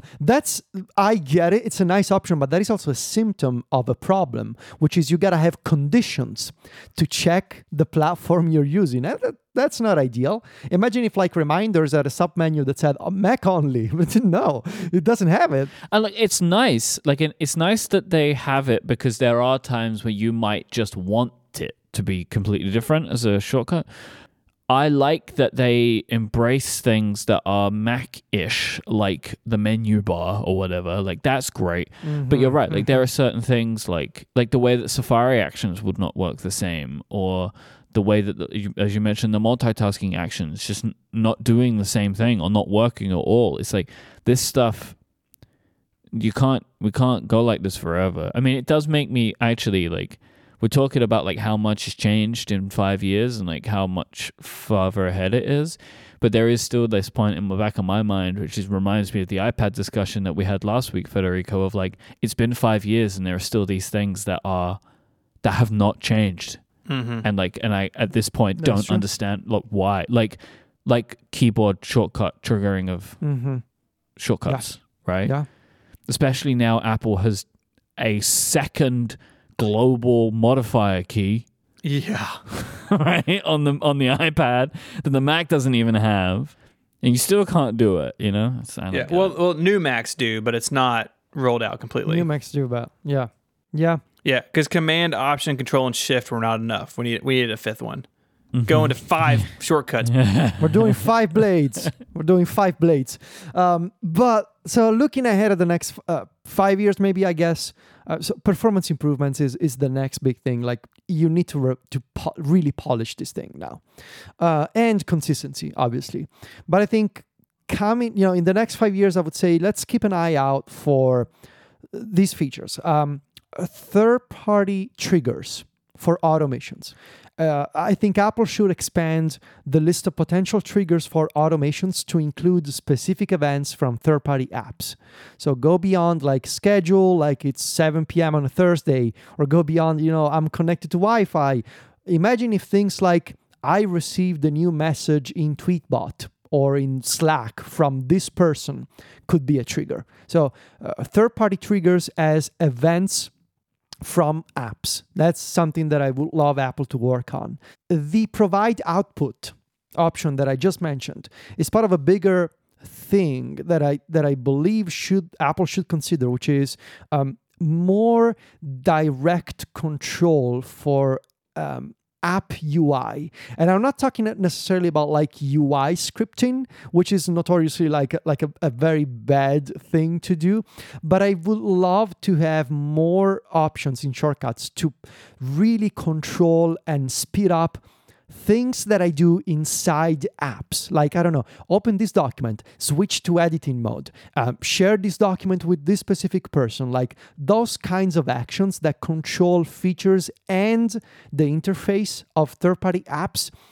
That's something that I would love to see in shortcuts, especially if more pro apps are coming to iPad and iPhone, 5 years from now. Is that a Apple thing or a developer thing or both? Well, I think it needs to be both, especially when I really see this as going in combination with better multitasking actions, especially on iPad, to have fine-grained controls for, let me create a specific workspace in shortcuts, right? Down to the specific window of the same app and to the sizing of the window. Like, I have 3 Safari windows open. I want to pick this specific one and I want to put it on the bottom left corner. And then I want reassembling an exact replica of a workspace from shortcuts to basically have like a saved workspace, right? That sort of integration, I think it needs to come from Apple.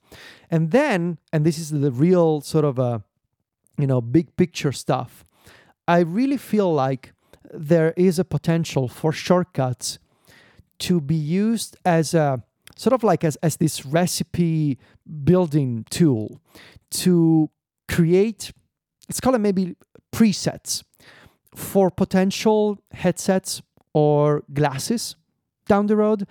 Because I imagine like having those kinds of devices on your face, you will want to save as much time as possible while performing common actions. And so I feel like there's a place for shortcuts to be like, you say a phrase and a shortcut presents you, cuts a bunch of steps from whatever you want to do. Like maybe you want to, you're wearing glasses in 2027 or something. And you're like, okay, I'm heading home, but I also want to text my partner and tell him I'm coming home. Like that sort of thing that you can do now with the Apple Watch and the iPhone. But imagine becoming super quick and super invisible. Because there's even less UI that you can tap. It's harder to do that. Etc. What if someone made an app for sending fast texts? How would that be? It has to have feet. If it doesn't have feet, what would you call it? Quick. What do you call it? Quick type? Yeah, no, that's another thing. I don't know. Instant message. Quick Maybe. SMS. Considering we're making fun of Casey again for no reason, I would just like to take a moment to promote Casey's app called Masquerade. It's very good. Which is a really lovely app that allows you to add emoji to images with face detection. It's great. You got to be nice at least 1 out of 20 times, Yeah, I mean, I think looking back over the last 5 years, there's so much in your article, Federico, that came true. Like I think it's clear now that Apple bought shortcuts.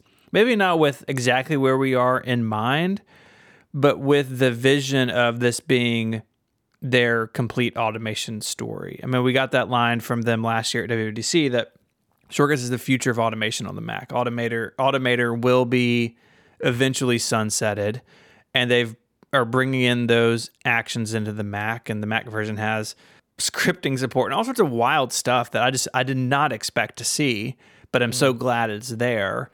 And for me, at least, there are issues and there are bugs and there are silly limitations, especially on iOS and iPadOS. But the vision, I think, is a good one. And I'm encouraged that they seem to be taking it really seriously, because they should, right? Like if pro users need something solid to build their workflows on, maybe shortcuts isn't quite there yet, especially on the Mac, but I think with time it will be. And that's exciting. I'm glad that Apple cares about this, because I think that's important to a lot of their users. And also to build on what you were saying just then, Stephen, like that they consider it important enough that it is a building block in the things that they continue to push forward to, right? Mm-hmm. With the potential of doing the kind of stuff that Federico was talking about, that it's like it's there, and it does feel like that they keep doing that. Like they add new stuff, and then Shortcuts takes advantage of it in a new way, right? Where it's like there's always been this system, the NS activity system or whatever, and then it's like, well, now we build Shortcuts on top of all of that, so it's like really baked into everything. Mm-hmm. Cool. Mm-hmm. Yep. This episode of Connected is made possible by Theragun. If you sit at a desk all day, you might wonder how to relieve all that tension you get in your body. If you work out regularly, you might wonder the same thing. So whether you're an athlete or just a regular person trying to make it through the day tension-free, Theragun can help. Theragun is a handheld percussive therapy device. It releases your deepest muscle tension with a scientifically calibrated combo of depth, speed, and power, and it's as quiet as an electric toothbrush. The Gen 4 Theragun doesn't just feel good, it gets to the source of the pain by releasing tension. By using Theragun's signature percussive therapy, which goes 60% deeper than vibration alone. It's really cool. The engineering is amazing. So whether you want to treat your muscle tension from working out, an injury, or just the stress of everyday life, there's no substitute for the Theragun Gen 4. The OLED screen and design make it feel like you're holding something futuristic. Go to their site and check it out. There's a link in the show notes. You'll see what I mean. Plus, the Theragun app learns from your behaviors and suggests guided routines. I've got one of these, and it really is amazing. The blend of technology and just the engineering that goes into this, it feels really good in the hand, really well built, and it 100% gets that tension. I've really been impressed. My wife and I both love it. I feel so relaxed. I have one. I got one for Christmas. Like Adina bought me one, and I adore it. I love my Theragun. Like I use it multiple times a week, and just every single time I finish the whole thing, and I'm like, I feel so much better than before. Like it's great. I love it. My wife and I actually each bought one for each other at Christmas. 'Cause you're cool like that. Mm-hmm. It was good. It was one of those real romantic comedy moments. Theragun is trusted by 250 professional sports teams like Real Madrid, along with elite athletes like Paul George, DeAndre Hopkins, and Maria Sharapova, plus hundreds of thousands of customers like you and me. So try Theragun for 30 days, starting at only $199. Go to therabody.com/connected to get your Gen 4 Theragun today. That's therabody.com/connected. Our thanks to Theragun for their support of the show and Relay FM. I need to call a special Connected Congress to order. What does that mean? Okay. So there is a Google Doc link in the show notes I would like you to each open. I'm opening it. I spent some time in the mountains, and like a certain someone in the Old Testament, have come down with a new set of rules. Wow, someone came back with a self-inflated sense of themselves, I think is what they actually came back with. Oh yeah, like Noah. Yeah, not Noah. Bruce Banner. Right? Like Bruce Banner coming down. From like Darth Vader. When Darth Vader had to go fight the Power Rangers. Okay, so yeah. This, I need to be really clear about what this is and what this isn't. Oh, this is a new document for the Rickies. It is a suggested revision to the Bill of Rickies. No, this is a new constitution that you're just springing on us. I'm merely like suggesting it. This is, I'm underlying this, not an attempt to somehow introduce annual chairman powers to affect change. You know me, man. You knew I was going to say that. I was just about to say, here we go. He's done it as the annual chairman. Know. He's brought... This needs to be peer Well, that's reviewed. what we're going to do. We cannot just, who are our peers? We are the peers of him. No, there needs to be an external committee. No, there's not. This is how you give them power and they take over. So I know Mike wants this like annual chairmanship to come with power. I don't agree with that. This is not a move in that direction. I've wanted to clean up. You don't agree with it, but as annual chairman, you've decided you're going to rewrite the entire Bill of Rickies. As reader of the rules every time, as someone who has to stumble through them. What a coincidence. They're too long and too wordy. And so what I've done is simply clean them up in this proposed Bill of Rickies. So my suggestion is that I read these, and then I'll read a section, and then we can talk about it. How does that sound? Okay. I mean, are you going to tell us how you've changed it? Is that going to be immediately obvious to us? I have some notes prepared. Okay. So the first thing is something that we've been meaning to do for a while, and we just haven't done it, is some sort of preamble to explain what the heck these episodes are. Yeah, that's been a thing we've wanted to do for a bit, but we've been pushed for time. So the other kind of meta structural thing I've done is over time, the rules for the Rickies and the Flexies have been both together and apart. I have truly separated them now. They each have their own preamble and their own set of rules. And so I think if someone listens to these episodes, especially if someone's new to the show, welcome. What a terrible episode to be new to, Mike. My word. Ricky's episodes. I'm sorry. Yeah. We want to make that a better experience. As you go through this, if me or Federico have something we want to say, can we jump in or should we wait? Let me read let me read like the Ricky's preamble and we'll talk about that. And then I'll read the Ricky's rules and we'll talk about that. How does that sound? I'm fine with that. Okay. Because I may explain something later, as we go. Okay. So this is my proposed new Ricky's preamble. Okay. The Rickies is a game connected hosts play before Apple events. It is made up of 3 rounds. Each host makes 2 regular picks, followed by a risky pick. Okay. There are 2 types of Rickies, annual Rickies and keynote Rickies. The winner of the annual Rickies is named annual chairman. It retains the rights to the corresponding Twitter account for the full year. This position is awarded every January. The keynote Rickies winner is named the keynote chairman and retains the rights to the corresponding Twitter account until the next keynote is held. After the Rickies, the hosts play a game called the Flexies. These 2 games have separate but related rules. Please stand for the reading of the rules for the Rickies. So that's the preamble. I have 3 issues. 3 issues? Yep. I have one that I noticed when I was reading it. The first sentence needs tweaking because we don't always play it before an Apple event. We do have an annual version. There you go. That was one of mine.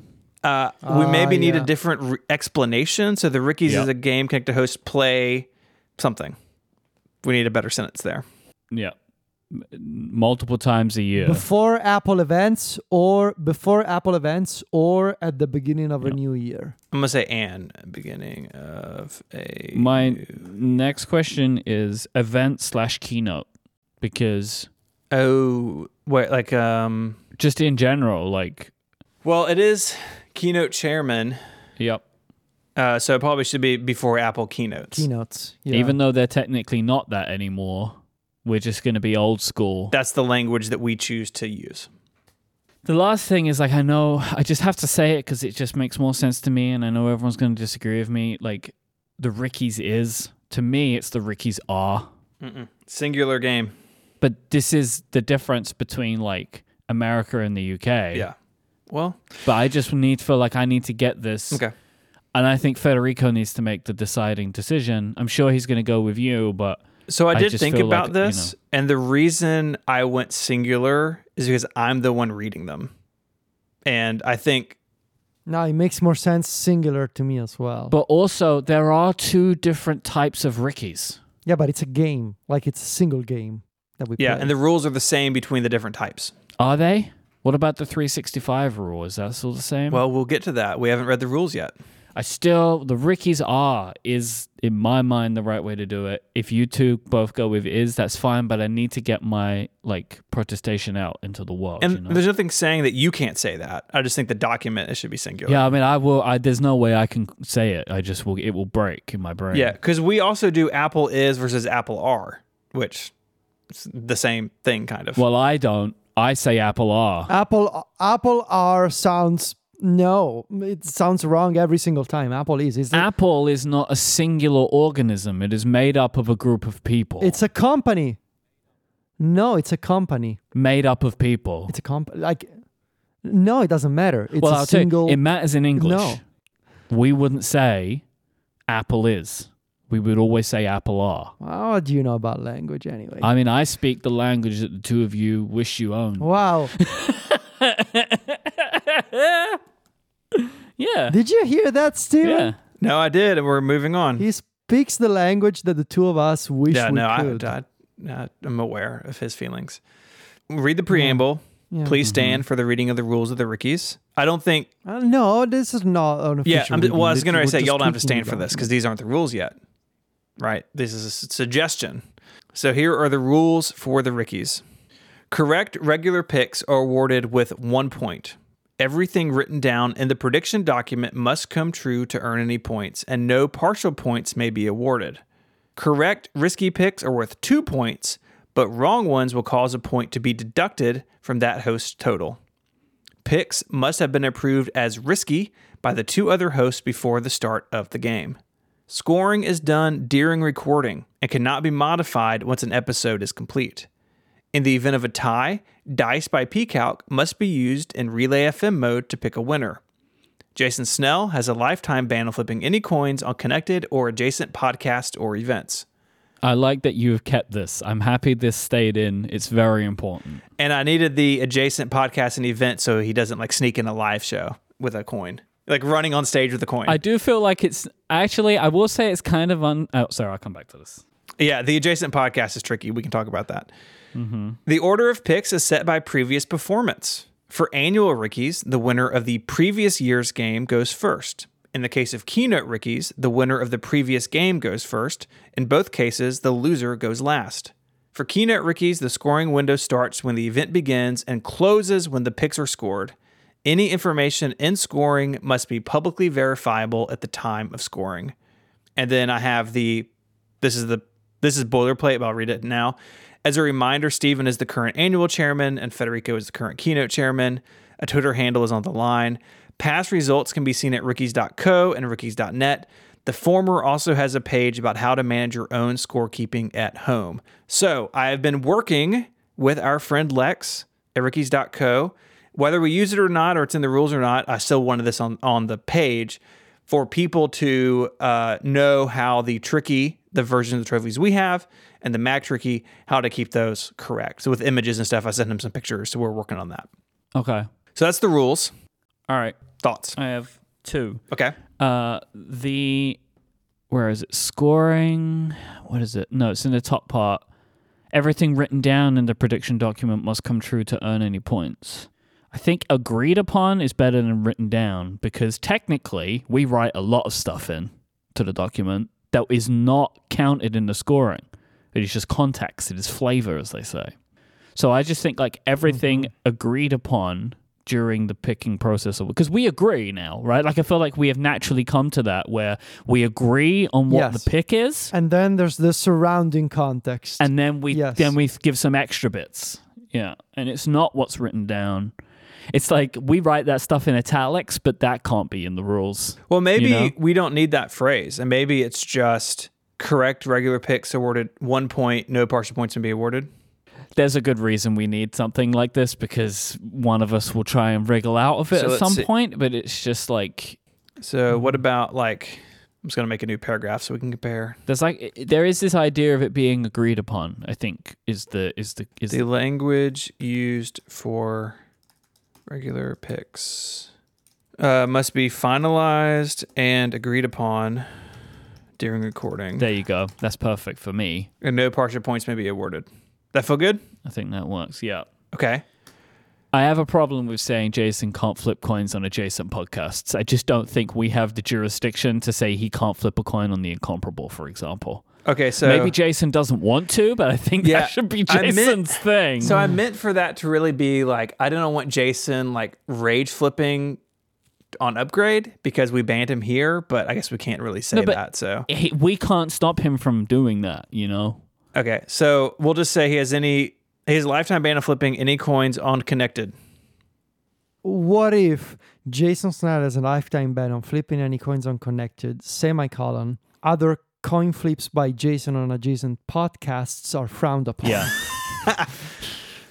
So, semicolon, coin Or similarly, we judge anybody that allows Jason to flip a coin on their behalf. Let's see, coins. I like the frowned upon though. Yeah, actually. coins flipped by Jason on. And I do agree with the suggestion that Jason is making in the Discord right now.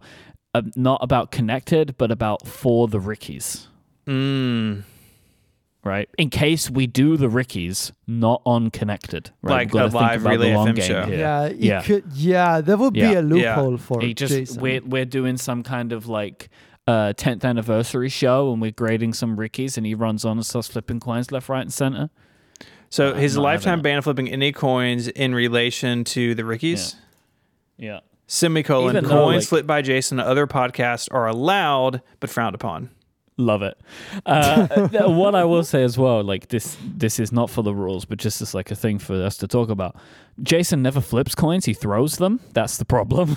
If he could flip a coin, it would be fine. What if I do flips in quotes in the rules? Coin flips. I love it. Yep. Coin flips by perfect. Jason on other podcasts are allowed but are frowned upon. And every time you say it, you have to do the you know, flips. Flips. He wishes. The other thing that I came across that was a little weird, it's just I was reading it, was the last paragraph. Because I didn't read these out loud when I wrote them. Yeah. The scoring window starts when the event begins and closes when the picks are scored. Any information used in scoring must be publicly verifiable at the time of scoring. I want to change that last one to like time of recording, I think. Yeah, recording is perfect. So not to repeat it. Yes. Yeah. So some things I removed. I removed the rule about not being able to reuse picks. That's my suggestion, that we banish that rule. The other thing I got rid of was closing ceremonies because we've never actually done it. And I think that pointing people to come rickies.co. back to the reusing. I think we should still say it as a closing ceremonies. The reason why I reckon we should have it is because it is a future merchandising opportunity. Right? So I think there is benefit to keeping it in the rules. I mean, one day we'll do it. So what if I say in both cases the loser goes last, winners will be recognized during the closing ceremonies. Closing ceremonies. Perfect. And if we always keep forgetting it, then it's like a running gag. I mean, at this point, it is accidentally won. And maybe the winner's just never recognized. Yeah. There'll be contested winners. Mm-hmm. That's the problem. Is there an ability to contest a winner if we never recognize the winner because we keep forgetting? What about winners will be celebrated? No, because scoring is done during recording. Scoring is completed during recording. I would prefer winners will be celebrated during the closing ceremonies. Maybe.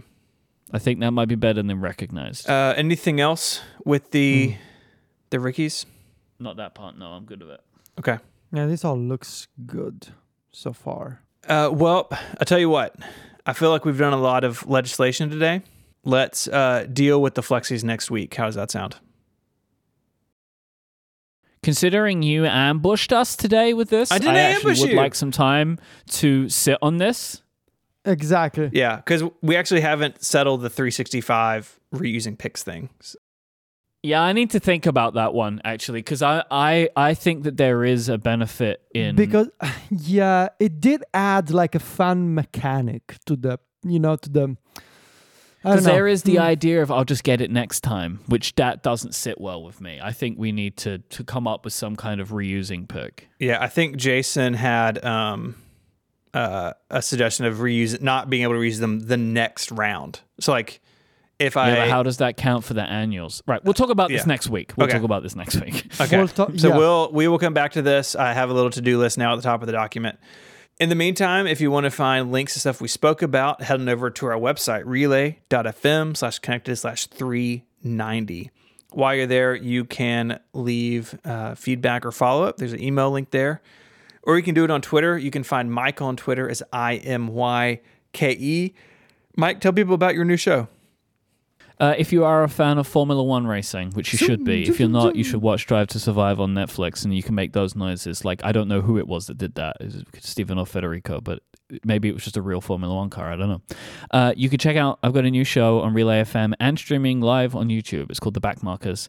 We're at backmarkers.fm for the audio, backmarkers.live for the video.